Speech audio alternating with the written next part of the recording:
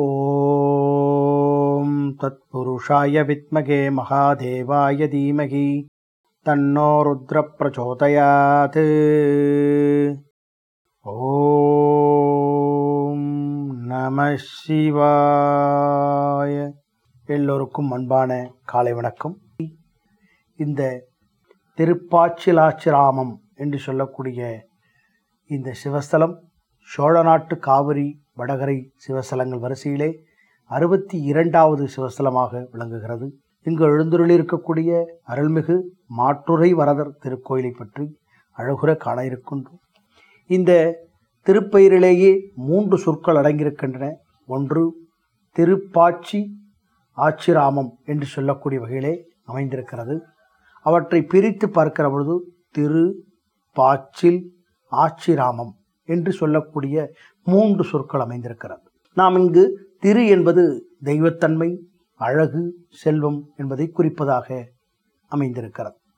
பாச்சில் என்பது ஊரின் பெயரை குறிக்கிறது. ஆச்சிராமம் என்பது கோயிலின் பெயரை குறிக்கிறது. இந்த இடத்திலே திருஞான சம்பந்தர் பெருமான் அழகாக ஒரு பாடல் மூலமாக எடுத்துரைக்கிறார். பாச்சில் கூற்றத்து ஆச்சிராமம் ஆதலில் பாச்சில் ஆச்சிராமம் என்று அழைக்கப்பட்டது என்று சொல்கிறார்கள். இதனை சொல் வழக்கிலே திருவாசிராமம் என்பது மருவி இன்று திருவாசி என்று அழைக்கக்கூடிய வகையிலே அமைந்திருக்கிறது. இது திருவாசி என்று சொல்லக்கூடியதை இன்னும் குறிப்பிட்டு சொல்லப்போனால் அதை திருவாட்சி என்றும் சொல்கிறார்கள். அது என்ன திருவாட்சி? திருவாட்சி என்று சொன்னாலே நமக்கு தெரியும். கோயில்களிலே கடவுள் திருவுருவத்திற்கு பின்னாலே பீடத்தின் மேல் அமைந்திருக்கும் வேலைப்பாடுகளுடன் கூடிய பித்தளை, செப்பு, பஞ்சலோகம், வெள்ளி போன்ற உலோகங்களால் செய்யப்பட்ட அலங்கார அமைப்பு பெயரையே திருவாட்சி என்று சொல்கிறோம். சமய அடிப்படையிலே உண்மை விளக்கம் என்னவென்றால், சைவ சித்தாந்த நூலிலே சிவனுடைய நடராஜ தத்துவத்தை விளக்கும்பொழுது ஓங்காரமே திருவாசி என்று திருவாசியை ஓங்கார வடிவமாக காட்டுகிறது. இது அல்லாமல் திருவாசி என்பது பிரபஞ்சத்தை குறிப்பதென்றும் கருத்தும் நிலவுகிறது. இப்படியாக இந்த திருவாசி என்று சொன்னாலே இங்கு ஓம்காரமாக விளங்கக்கூடிய நடராஜ பெருமானுடைய தத்துவத்தை விளக்கக்கூடிய ஒரு திருக்கோயிலாக அமைந்திருக்கிறது. இப்படி சிவபெருமான் சிவன் உருவத்திலே இங்கு நடராஜர் உருவத்திலே அமர்ந்து அவருடைய பெருமையும் சொல்லக்கூடிய ஒரு ஆலயமாக அமைந்திருப்பதால் இதற்கு திருவாசி என்று அழைக்கின்றார்கள். இப்படி ஊர் பெயரையும் நம்முடைய பெயருக்கான காரணத்தையும் நாம் அறிந்து கொண்டு விட்டோம்.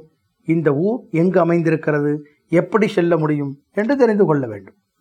அதாவது திருச்சியிலிருந்து முசிறி செல்லும் சாலையிலே 14 கிலோமீட்டர் தூரம் கடந்து செல்வோமானால் திருவாசி என்று சொல்லக்கூடிய இந்த பேருந்து நிறுத்தம் வழித்தடம் வருகிறது. அங்கிருந்து 1/2 கிலோமீட்டர் தூரம் ஊருக்குள்ளே செல்வோமானால் இந்த திருக்கோயிலாக இருக்கக்கூடிய அருள்மிகு மாற்றுரை வரதர் திருக்கோயிலை அடைய முடிகிறது. இப்படியும் செய்ய முடியும். திருச்சி சத்திரம் பேருந்து நிலையத்திலிருந்து நகர பேருந்துகள் இந்த ஆலயத்திற்கு செல்கின்றன. அந்த பேருந்திலும் ஏறி 1/2 மணி நேரம் பயணம் செய்தோமானால் இந்த திருவாசி திருக்கோயிலை சென்றடைய முடிகிறது. இப்படியாக நமக்கு செல்லக்கூடிய வழியும் தெரிந்துவிட்டது. இதற்கான சிறப்புகள் என்ன, இதற்கான தாத்பரியங்கள் என்ன, எல்லாவற்றையும் அறிந்து கொள்வதற்கு முன்பாக நாம் இந்த தலத்திலே என்னென்ன பெருமைகள் இருக்கின்றன, இங்கு அமைந்திருக்கக்கூடிய சர்ப்ப நடராஜரை பற்றி தெரிந்து கொள்ளப் போகின்றோம். இங்கு எழுந்தருளிருக்கக்கூடிய அம்பாள் அன்னப்பறவை வடிவத்தில் அமைந்திருக்கக்கூடிய அன்னமாம் பொய்கை எப்படி உருவாக்கினார் என்று சொல்லக்கூடிய வகையிலே இங்கு எழுந்தருளிருக்கக்கூடிய அந்த அம்பிகையினுடைய பெருமையை பற்றி தெரிந்து கொள்ளப் போகிறோம். இன்னும் சொல்லப்போனால் இங்கு எழுந்தருளிருக்கக்கூடிய பொண்டாட்டி தேவி என்று சொல்லக்கூடிய ஒரு அழகான ஒரு சுவாமியை பற்றியும் தெரிந்து கொள்ள இருக்கின்றோம். இப்படியாக சிறப்பும் பெருமையும் புராதனமும் பெற்றிருக்கக்கூடிய இந்த ஆலயத்தினுடைய தல வரலாறு என்ன சொல்கிறது என்று பார்க்கிறோமா? ஒரு முறை சிவதல யாத்திரை செய்து கொண்டிருந்த சுந்தர பெருமான் தன்னுடன் வரும் சிவனிடம் பொன் பெற்று அதன் மூலம் அவர்களுக்கு உணவு படைப்பது வழக்கமாக கொண்டிருந்தார்.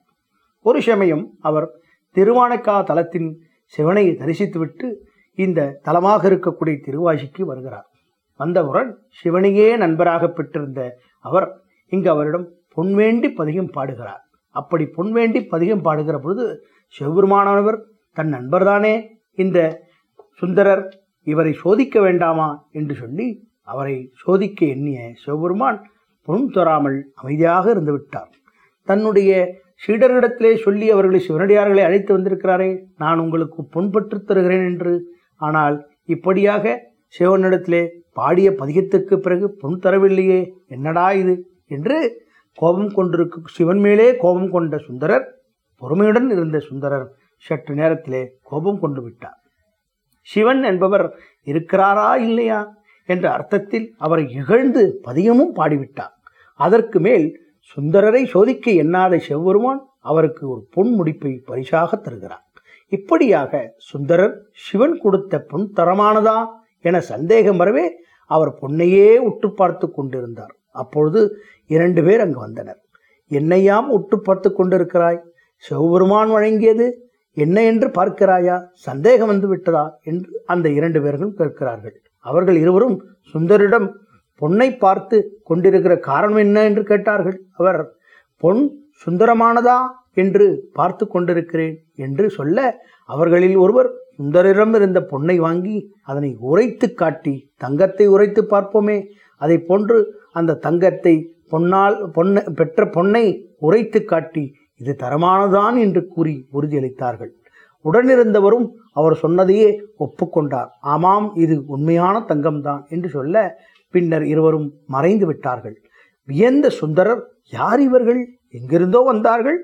சிவபெருமான் வழங்கிய பொன்னை எடுத்து பார்த்து இது சுந்தரமானதுதான், இது உண்மையானதான் என்று உரைத்து காட்டிவிட்டு மறைந்து விட்டார்களே, யார் இவர்கள் என்று தெரிந்து கொள்ள ஆசைப்படுகிற பொழுதுதான் அவருக்கு ஒரு ஞானதிஷ்டையிலே தோன்றியது. பின் இவர்கள் வந்தவர்கள் யார் என்று தெரியுமா என்று தன்னை உணர்ந்து பார்க்கின்ற போது அவர் இகழ்ந்து பாடவில்லை என்ற அர்த்தத்தில் பதிகம் பாடினார். அவருக்கு காட்சி தந்த சிவன் தங்கைத்து உரைத்து காட்டியது தான் எனவும் உடன் வந்தது மகாவிஷ்ணு எனவும் உணர்த்தினார். எனவே இப்படியாக உணர்த்தி இந்த தலத்திலே எழுந்தருளி சுந்தரருக்கு காட்சி கொடுத்ததனால் மாட்டுரை வரதர் என்ற திருநாமத்தோடு எழுந்தருளிருக்கக்கூடிய ஆலயம்தான் மாட்டுரை வரதர் திருக்கோயில் என்ற திருவாசியிலே ஓங்கார வடிவமாக அமைந்து எல்லோருக்கும் அருள் பாலித்து கொண்டிருக்கக்கூடிய ஆலயமாக இன்றைக்கு வழங்கப்படுகிறது. இப்படியாக இந்த சிவஸ்தலத்திலே 2 கைகளிலும் தாளம் ஏந்தி பாடுகின்ற அமைப்பை உடைய சுந்தரர் சிலையும் இந்த பிரகாரத்திலே வைக்கப்பட்டிருக்கிறது. இப்படி சிறப்பும் பெருமையும் புகழையும் பெற்றிருக்கக்கூடிய தலவரலாறுகளை பெருமையாக சொல்லக்கூடிய வகையிலே அமைந்திருக்கக்கூடிய இங்கு எழுந்தருளிருக்கக்கூடிய அம்பாள் பாலாம்பிகை என்று சொல்லக்கூடிய திருநாமத்திலே அமைந்திருக்கிறார். இத்தலத்தினுடைய வெளிப்பிரகாரத்திலே ஈசனின் சன்னதிக்கு வலதுபுறம் ஈசனை பார்த்தபடியே மேற்கு நோக்கி காட்சி கொடுத்து அருள் பாலிக்கக்கூடியவர்தான் இந்த அம்பாள் பாலாம்பிகை. அம்பாள் இந்த தலத்திலே வசித்த கமலென்ற மணிகளுக்கு மகளாக பிறந்தவளாம். தவமிருந்து சிவபெருமானை மணந்தாள் என்ற வரலாறும் சொல்லப்படுகிறது. அம்பாள் சன்னதி முகப்பிலே 2 துவாரபாலகியர்கள் உள்ளனர். திருமணமாகாத பெண்கள் நல்ல வரன் அமையவும், திருமண தடை உள்ளவர்கள் தடை நீங்கவும் இந்த துவாரபாலகிகளுக்கு மஞ்சள் கயிறு கட்டி பிரார்த்தித்து வந்தால் திருமணம் தடைபட்டிருந்தாலும் திருமணமே ஆகாதவர்களுக்கும் திருமணமாகும் என்கிற தொன்று வரக்கூடிய நம்பிக்கையாக சொல்லப்படுகிறது. மேலும் குழந்தை இல்லாத பெண்கள் இவர்கள் முன் தொட்டில் கட்டி வேண்டிக் கொள்கிறார்கள். அப்படி வேண்டிக் கொள்ளக்கூடிய அந்த குழந்தை இல்லாத தாய்மார்களுக்கு அம்பாள் துவாரபாலிகையரின் மூலமாக பக்தர்களின் கோரிக்கையை ஏற்று அழகாக அவர்களுக்கு புத்திரபாக்கியம் வழங்கக்கூடிய அருளையும் வழங்குகிறார் என்று தொன்று வரக்கூடிய நம்பிக்கையாக சொல்லப்படுகிறது. குழந்தைகளுக்கு ஏற்படுகின்ற பாலாரிஷ்ட தோஷம் நீங்க அம்பிகைக்கு பால் அபிஷேகம் செய்து வழிபடுகின்றனர். அப்படி தோஷம் ஏற்பட்ட குழந்தைகளை தொடர்ந்து 3 ஞாயிற்றுக்கிழமைகள் இக்கோயிலுக்கு அழைத்து வந்து அம்பாளுக்கு அர்ச்சனை செய்து வழிபட்டு அம்பாளின் அபிஷேக தீர்த்தம் பெற்று குழந்தைகளுக்கு கொடுக்கின்ற பொழுது அவர்களை மீது தெளிக்கவும் செய்தால் 3 வாரங்களுக்கு குழந்தைகளின் தோஷம் நீங்கி அவர்கள் சாதாரண நிலைக்கு வந்து நல்ல வளர்ச்சியும் மேன்மையும் அடைகிறார்கள் என்பது தொன்று வரக்கூடிய நம்பிக்கையாக சொல்லப்படுகிறது. இங்கு தினமும் அர்த்தஜாம பூஜையிலே பாலாம்பிகை அம்பாளுக்கே முதல் பூஜையாக செய்யப்படுகிறது. இப்படி சிறப்பும் பெருமையும் பெற்றிருக்கக்கூடிய இந்த ஆலயத்திலே இன்னொரு சிறப்பாக அமைந்திருப்பதுதான் இந்த இன்னும் சொல்லிக்கொண்டே போகிற பொழுது இந்த திருவாசி என்று சொல்லக்கூடிய இந்த சிவஸ்தலத்தினுடைய பெருமையை சொல்கிற பொழுது ஒரு சமயம் திருக்கைலாயத்திலே சிவபெருமானும் பார்வதேவியும் அன்பாக பேசிக் கொண்டிருக்கிறார்கள். அப்படி அன்பாக பேசி கொண்டிருக்கக்கூடிய சமயத்திலே சிவபெருமானிடத்திலே பார்வதேவி தாங்கள் அருளிய சிவ ஆகமங்களிலே தங்களுக்கு மிக பிடித்த செயல் ஒன்றினை குறிப்பிடுங்களே என்று கூறுகிறார். எனக்கு அருள வேண்டும், அதை நான் தெரிந்து கொள்ள வேண்டும் என்று கேட்கின்ற பொழுது அங்கு சிவபெருமானவர் அந்த பார்வதி தேவி கேட்கின்ற அந்த கேள்விக்கு உடனடியாக பதிலளிக்கிறார். நாம் விரும்புவது பூஜையை தவிர மற்ற அனைத்தையும் நாம் விரும்புவதல்ல என்று சொல்கிறார். அப்படி சொல்கிற பொழுது அதுவும் காவிரி வடகரையிலே அமைந்திருக்கக்கூடிய சிவஸ்தலமாக இருக்கக்கூடிய திருவாசி என்று சொல்லக்கூடிய திருக்கோயிலே தேவர்கள் முனிவர்கள் தவம் செய்து திருப்பாச்சிலாச்சிராமம் தலமே எனது மிகவும் விருப்பம் என்று பார்வதி தேவியிடத்திலே சிவபெருமான் தெரிவிக்கின்றார். அப்படியே கேட்டுக்கொண்டவுடன் பார்வதி தேவி இந்த பதிலை கேட்டுக்கொண்டு யாரும் அறியாமல் இருக்கக்கூடிய சூழலில் அன்னப்பறவை வடிவமெடுத்து இந்த தலத்திற்கு வந்து ஈசனை வழிபடுகிறார். அவ்வாறு வழிபட்டு அன்னையின் வழிபாட்டில் மகிழ்ந்த இறைவன், நீ வழிபட்ட இத்தலத்தில் உள்ள தீர்த்தத்தில் நீராடி எம்மை வணங்குவோரின் பிணிகள் நீங்கும் என்று அன்றைக்கு அருள் புரிகிறார். இந்த அழகான தீர்த்தத்தை அன்னமாம் பொய்கை என்று அழகாக அழைக்கக்கூடிய வகையிலே அமைந்திருக்கிறது. இப்படி அம்பாள் சன்னதிக்கு எதிரே அன்னமாம் பொய்கை என்ற அந்த தீர்த்தம் அமைந்திருக்கிறது. இது மிகவும் சிறப்பு வாய்ந்தது. திருமணமாகாத ஆண் பெண் இருபாலரும் வெள்ளி செவ்வாய் ஞாயிறு ஆகிய ஏதாவது ஒரு நாளில் காலை 7 மணிக்கு நீராடி அம்பாளுக்கு 11 நெய் தீபங்கள் ஏற்ற வழிபட வேண்டும். இதுபோல் 5 வாரங்கள் தொடர்ந்து செய்து வழிபட்டால் தடைபடும் திருமணம் விரைவில் நடக்கும் என்று நல்ல வரன் அமையும் என்று ஐதீகமாக சொல்லப்படுகிற விஷயத்தை இங்கு தொன்று தொட்டு செய்து கொண்டிருக்கக்கூடிய மக்கள் அந்த வரன் அமையாத ஆண் பெண்கள் வந்து நீராடி அவர்கள் மீண்டும் திருமணமாகி அந்த ஆலயத்துக்கு வருவதை வந்து செல்வதையும் அவர்கள் சொல்வதையும் கேட்கின்ற பொழுது உண்மை சம்பவமாகவே தொடர்ந்து நடைபெறுகின்ற அந்த செயலை பார்க்கின்ற பொழுது இந்த அம்பிகையானவள் அப்படி சிறப்பும் பெருமையும் பெற்றிருக்கக்கூடிய துவாரபாலக மூலமாக நாம் வேண்டுகின்றவற்றை செய்யக்கூடிய அருந்தவம் படைத்த அந்த அம்பிகை அழகாக எழுந்துருளி இந்த இடத்திலே பாலாம்பிகை பாலசௌந்தரி என்ற திருநாமத்தோடு இன்றைக்கு நமக்கு சிறப்பு சேர்த்து கொண்டிருக்கக்கூடிய இந்த சிறப்பை என்னவென்று சொல்வதென்று புரியவில்லை. இன்னும் இந்த தலத்தை பற்றி சிறப்பாக சொல்ல போனால் சர்ப்ப நடராஜரை பற்றி சிறப்பாக சொல்ல வேண்டும். முன்னொரு காலத்திலே இப்பகுதி மழநாடு என்ற பெயரிலே அழைக்கப்பட்டு வந்ததாக கூறுகிறார்கள். இப்பகுதி கொள்ளி மழவன் என்னும் மன்னன் ஆட்சி செய்து வந்ததாகவும் சொல்லப்படுகிறது. எனவே அவனுடைய பெயரை அடிப்படையாக கொண்டு மழவன் ஆட்சி புரிந்த பகுதி மழநாடு என்று சொல்லப்பட்டதாக கூறுகிறது. மன்னனுடைய மகள் தீராத கொடிய நோயினால் பாதிக்கப்பட்டிருந்தாளாம். மன்னன் எவ்வளவோ வைத்தியம் பார்த்தும் அந்த நோய் குணப்பட்டதாக தெரியவில்லை. உடனே சிவபெருமானிடத்திலே பிரார்த்தனை செய்து வேண்டுகிறான், என் மகள், நான் இந்த பகுதிக்கே அரசனாக இருக்கிறேன், ஆனால் என் மகள் இப்படி ஒரு தீராத நோயை பெற்றிருக்கிறாளே, நான் என்ன செய்வது, இது என்னுடைய கர்மாவா என்று அந்த ஆலயத்தில் எழுந்தருளி இருக்கக்கூடிய சிவபெருமானிடத்திலே புலம்பி தீர்க்கிறார். இப்படி பார்த்து கொண்டிருக்கிற இந்த சூழலில் மன்னன் எவ்வளவோ வைத்தியம் பார்த்தும் அவளை குணப்படுத்த முடியவில்லையே என்று அந்த சிவபெருமான் அங்கு எழுந்தருளி இருக்கக்கூடிய நடராஜருக்கு முன்பு அந்த மன்னனானவன் தன்னுடைய குறைகளை கூறிக்கொண்டிருக்கிறான். அவளை இக்கோயிலில் கடத்திவிட்டு அவளது பிணியை குணப்படுத்தும் பொறுப்பை சுவாமியிடமே விட்டுவிடுங்கள் என்று ஒரு குறிப்பிட்ட நாளுக்கு பிறகு பொறுமை இழந்து அந்த மன்னனான மழவநாட்டு மன்னனாக இருக்கக்கூடிய கொள்ளி மழவன் இப்படி என் செய்தால் என்ன ஆகும் என்று சுவாமியிடம் விட்டுவிட்டு சென்று விட்டானாம். அச்சமயத்திலே திருத்தல யாத்திரையாக திருஞான சம்பந்தர் பெருமான் இந்த திருவாசி என்று சொல்லக்கூடிய இந்த தலத்திற்கு வருகிறார்.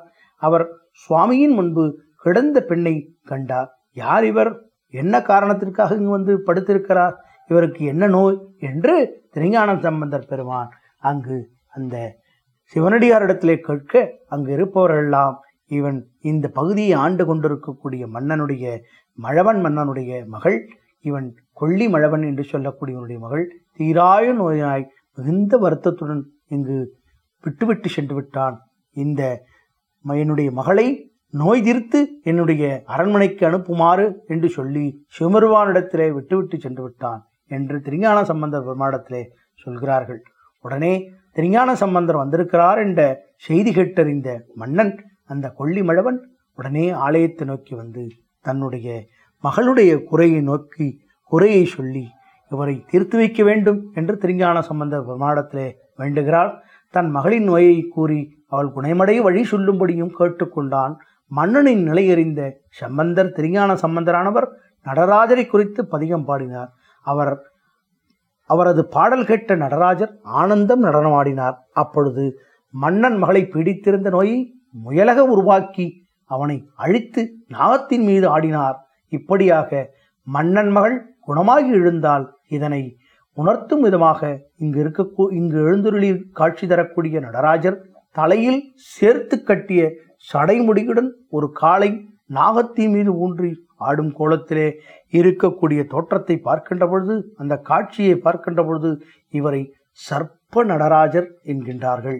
நடராஜனை இந்த தரிசனம் அபூர்வமானதாக அமைந்திருக்கக்கூடிய வகையிலே இந்த சிவஸ்தலத்திலே, அதுவும் திருவாசி என்று சொல்லக்கூடிய இந்த சிவஸ்தலத்திலே தேவார பாடல் பெற்ற 62வது சிவஸ்தலத்திலே அமைந்திருக்கக்கூடிய இந்த சிவஸ்தலம் மிகவும் சிறப்பு வாய்ந்த என்று குறிப்பிடுகிறார்கள். நம்ம இந்த சிவஸ்தலத்தை பிரம்மபுரீஸ்வரம் என்று சொல்கிறதற்கும் காரணம் என்ன, அடைக்கல காத்தான் என்று சொல்லக்கூடியதற்கும் என்ன பொருள் என்று ஒரு கதை சொல்லப்படுகிறது. பிரம்மதேவர் தாம் கொண்ட தகாத விருப்பத்தின் காரணமாக தான் படைத்த திலோத்தமை என்ற தேவமாதையே விரும்பியனாலாம். இப்படி விரும்பியதனால் படைப்பு தொழிலை மறந்தவராய் அல்லுற்ற அந்த பிரம்மதேவருக்கு என்ன செய்வதென்றே புரியவில்லை. இதற்கு பரிகாரம் என்று பிரகஸ்பதி என்று சொல்லக்கூடியவரை அணுகி ஆலோசனை கேட்கிறார்.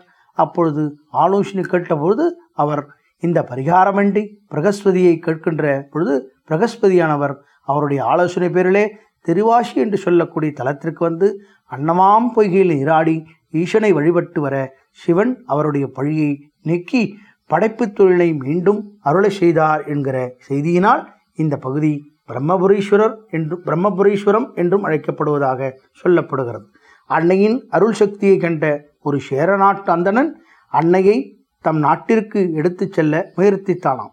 சக்தி மந்திரத்தை உக்கிரமாக ஜபித்து எப்படியாவது இந்த அன்னையின் அருள் சக்தியை நம்முடைய பகுதிக்கு எடுத்துச் செல்ல வேண்டும் என்று மிகவும் ஆசைப்பட்டானாம். அப்படி அந்த அந்தணனுடைய அந்த ஆசையை நிறைவேற்ற முடியாமல் போக, ஆனால் பலன் தரவில்லை என்று சொல்லக்கூடிய வகையிலே அவருடைய செயல் அமைந்துவிட்டது. அன்னமாம் பொய்கையிலே இறங்கி மந்திரத்தால் நீரை உட்கொள்ளும் ஆசமன முறையிலே ஜபம் செய்ய ஆரம்பித்தானாம் அந்த அந்தணன். இப்படியாக அவன் வாயிலிருந்து எல்லா பற்களும் விழுந்தனவாம். இருந்தும் தொடர்ந்து முயற்சி செய்து எப்படியாவது இங்கு எழுந்தருளிருக்கக்கூடிய பாலசௌந்தரி அம்பிகையை தன்னுடைய பகுதிக்கு சேர நாட்டுக்கு எடுத்துச் செல்ல வேண்டும் என்று அந்த அந்தணன் ஆசைப்பட்டானாம்.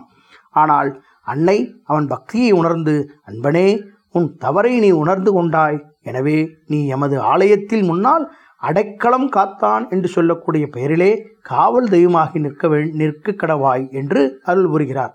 ஒவ்வொரு பூஜையின் முடிவிலும் உனக்கு நைவேத்தியமும், அர்த்தஜாம பூஜையின் போது உனக்கு முதல் பூஜையும், பின்னரே எனக்கும் அதன் பின் இறைவனுக்கும் இங்கு எழுந்தருளிருக்கக்கூடிய மாற்றுரை வரதற்கும் செய்யப்படும் என்று பரிவார மூர்த்திகளுக்கும் அர்ச்சனை நடைபெறும் என்றும் அருள் புரிந்த அம்பிகை பாலசௌந்தரி என்கிற பாலாம்பிகை இப்படியாக அடைக்கலம் காத்தான் என்று சொல்லக்கூடிய அந்த சுயரூபத்தை காத்து நிற்க வேண்டும் என்று காக்கக்கூடிய ஒரு தெய்வமாக அந்த அந்தணனை உக்கிரமாக தனக்கு ஜபம் செய்து தன்னை அடைய வேண்டும், தன்னை அவனுடைய சேர நாட்டுக்கு எடுத்துச் செல்ல வேண்டும் என்ற எடுத்த தவறை உணர வைத்து அவனை காக்கும்படியாக இங்கு அமைந்ததனால் அதற்கு அடைக்கலம் காத்தான் என்று சொல்லக்கூடிய அந்த பெயரோடு அந்த அம்பிகையான பாலசௌந்தரி அருள் புரிந்தாள் என்பன்ற கதையும் இங்கு சொல்லப்படுகிறது.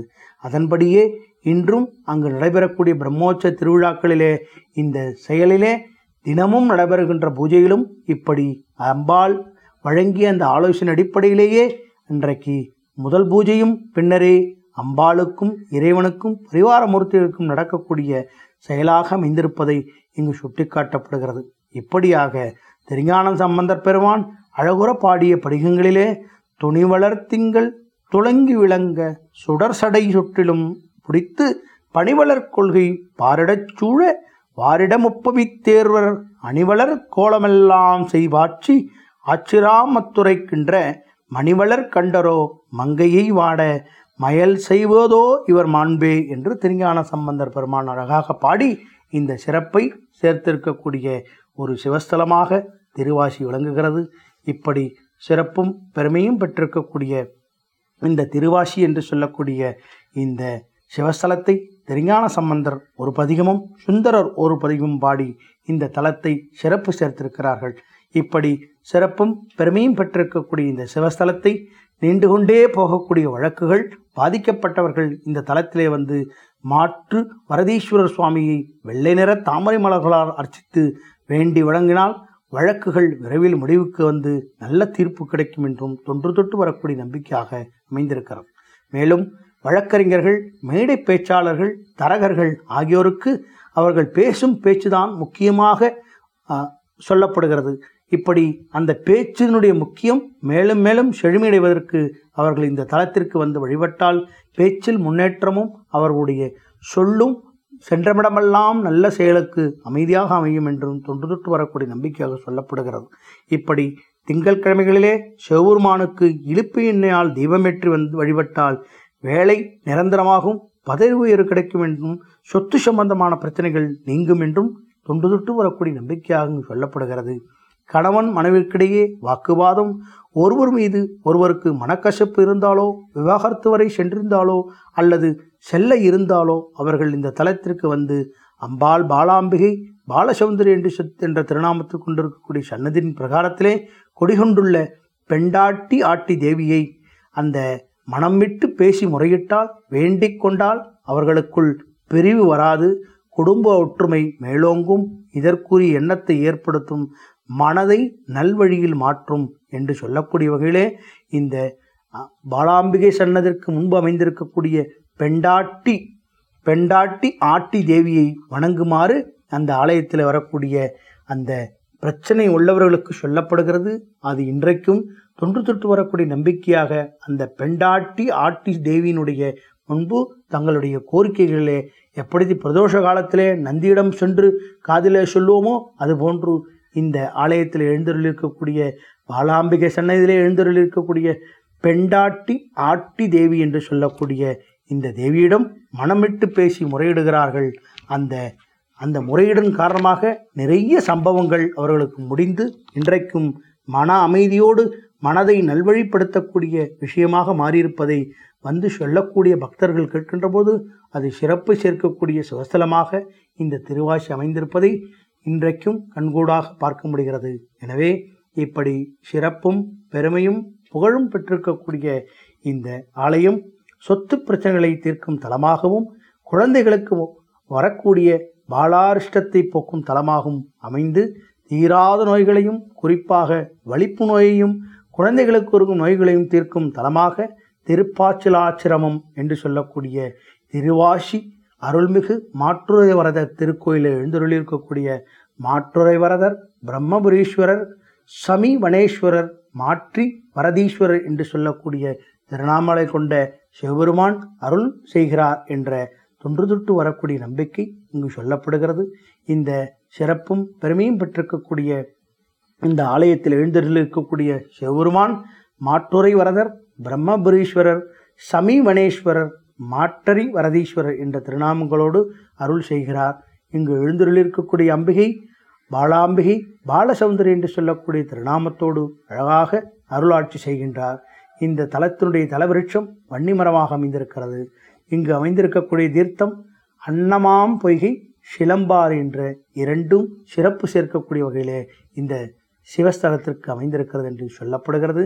இப்படி சிறப்பும் பெருமையும் நம்முடைய நண்பர்கள், உறவினர்கள் எல்லோரிடத்திலும் இருக்கக்கூடிய அந்த தீராத நோய், குறிப்பாக வலிப்பு நோய் போன்றவைகள் இருக்கக்கூடிய பிரச்சனைகள் உள்ளவர்களுக்கு வழக்கறிஞர்கள், மேடை பேச்சர்கள், தரகர்கள் நம் நண்பர்களாக கூட இருக்கலாம், நாமாக கூட இருக்கலாம். நாமே சென்று இந்த திருத்தலத்திலே திருப்பாச்சிலாச்சிரமம் என்று சொல்லக்கூடிய திருவாசியிலே அருள்மிகு மாற்றுரை வரதர் அழகாக எழுந்தருளிருக்கக்கூடிய அருள்மிகு பாலாம்பிகை சமேத அருள்மிகு மாற்றுரை வரதர் திருக்கோயிலே சென்று வணங்கி நாம் எல்லா விதமான நன்மையும் பெறுமாறு கேட்டுக்கொண்டு நிறைவு செய்கின்றோம்.